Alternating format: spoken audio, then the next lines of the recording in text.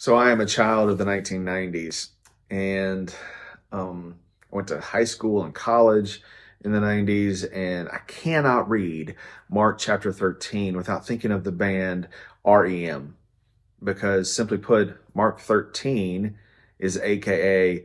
the end of the world as we know it.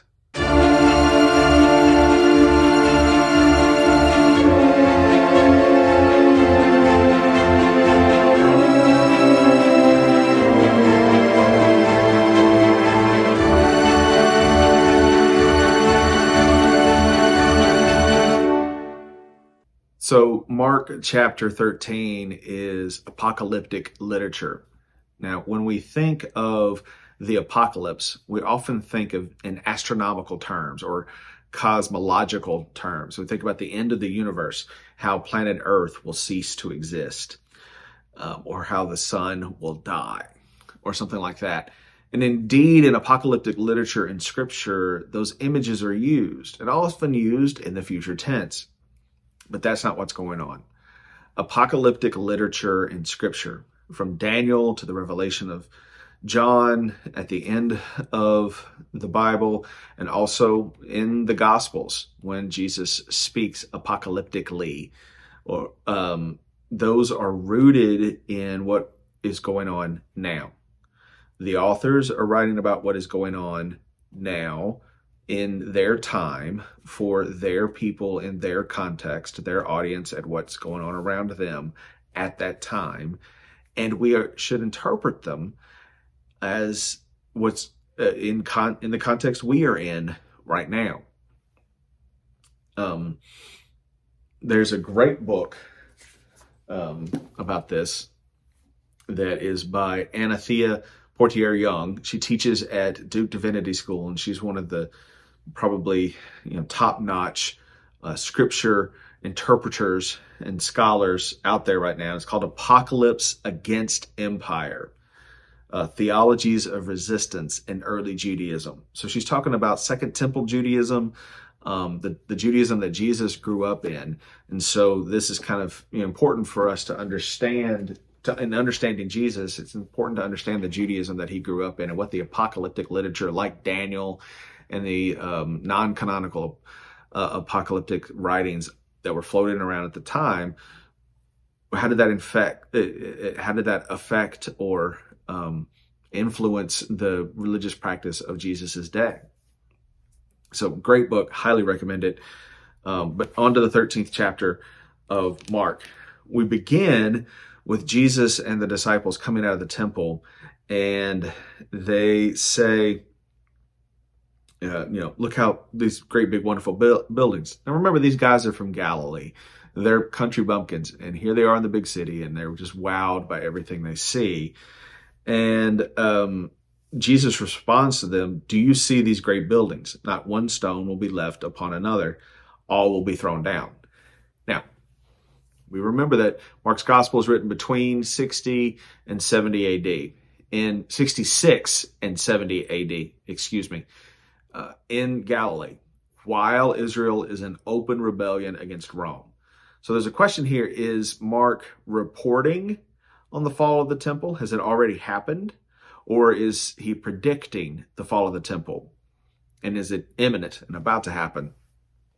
I think that Mark is predicting, because of what we get later in verses 14 through 19, when Mark kind of gives a lesson of what to do when Rome puts down the rebellion. One of the themes that Mark is writing about is, how does the Jesus movement survive amidst this open rebellion against Rome that's going on around them? Rome's fighting, the guerrilla warfare of Israel is going on around them. How does the Jesus movement survive through all of that?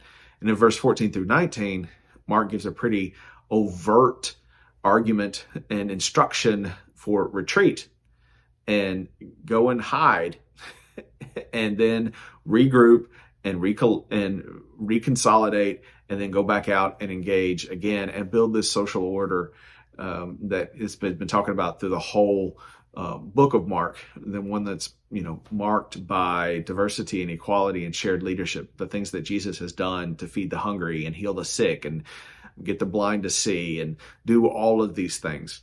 and keep doing them. But it's okay to retreat. And that is a method that Mark kind of argues for as to survive the fall of the social order around them, the collapse of the social order around them, that it's okay to hide, basically. We see in verse 14, he says, "But when you see the desolating sacrilege set up where it ought not to be, let the reader understand." That's in parentheses. "Then those in Judea must flee to the mountains." Those in Judea must flee to the mountains. Okay. Desolating sacrilege. I think this is a callback to what prompted the Maccabean revolution a couple of centuries before. The Maccabean revolution is where the practice of Hanukkah comes from. What sparked that revolution was a Roman governor putting up a statue, if memory serves. A Roman emperor or governor put up a statue in the temple, a statue of Caesar in the temple. Now this, obviously a graven image in the temple, really was offensive to Jews, and it sparked this revolution, and eventually the Maccabean dynasty for a little bit. This was a couple of centuries, a century and a half, 2 centuries before Jesus. And now they're in a period of revolution again, and there's plenty of evidence and plenty of precedence for Mark to believe that Rome is going to put down this rebellion by Israel with the harshest of means. There was precedent for Rome using scorched earth techniques and extremities, going to extreme ends to put down rebellions in areas that they had already conquered, and the reconquest of places they had already conquered. So Mark's not going out on a limb to say, hey, this rebellion's not going to end well. How does the Jesus movement survive? Well, if you're in Judea, flee north to Galilee, to the hills, and hide. And then we'll regroup. And just like Jesus retreats to the tomb after the crucifixion, and then we get this empty tomb at the end that is a prompt for the mission to continue on and go forward. So I think that's what Mark is prescribing in those verses, or encouraging at the very least. At the end, though, at the end of the chapter in verses 32 through 37, "But about the day or hour no one knows, neither the angels in heaven nor the Son, only the Father." Okay, so in Scripture, in Christian tradition, there's been lots of people who've tried to predict when the end of the world was going to happen, when Jesus was going to return, and I just don't think that's what this is about. In fact, he's pretty clear saying, no, you're not supposed to be worried about when, but be about the work of creating this new community with the fierce urgency of now. The parallel story to this in Matthew comes up kind of close at the end of the church year. We just heard it a few weeks ago.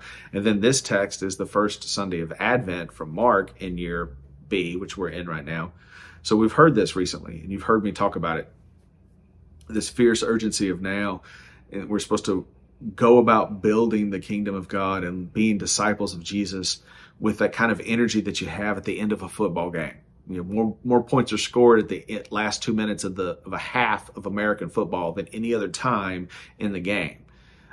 That's the urgency. That last 10 yards of a 100-yard dash, the finish the race with a sprint type urgency of building this alternative community. That's what I think this is about. And so when you hear some Christian, I use that word loosely, Christian preacher going off about how the world's going to end in 2027 or whatever, ignore them, run away. It's just not a good interpretation of Scripture. But I want us to keep reading. We got chapters 14, 15, and 16 going forward. We're getting down to the end of this, y'all. Keep after it. Keep reading. Keep thinking. Keep looking for these markers of discipleship, these markers of belief, these markers of community that are in the text. And please, please remember, God loves you more than you can possibly imagine.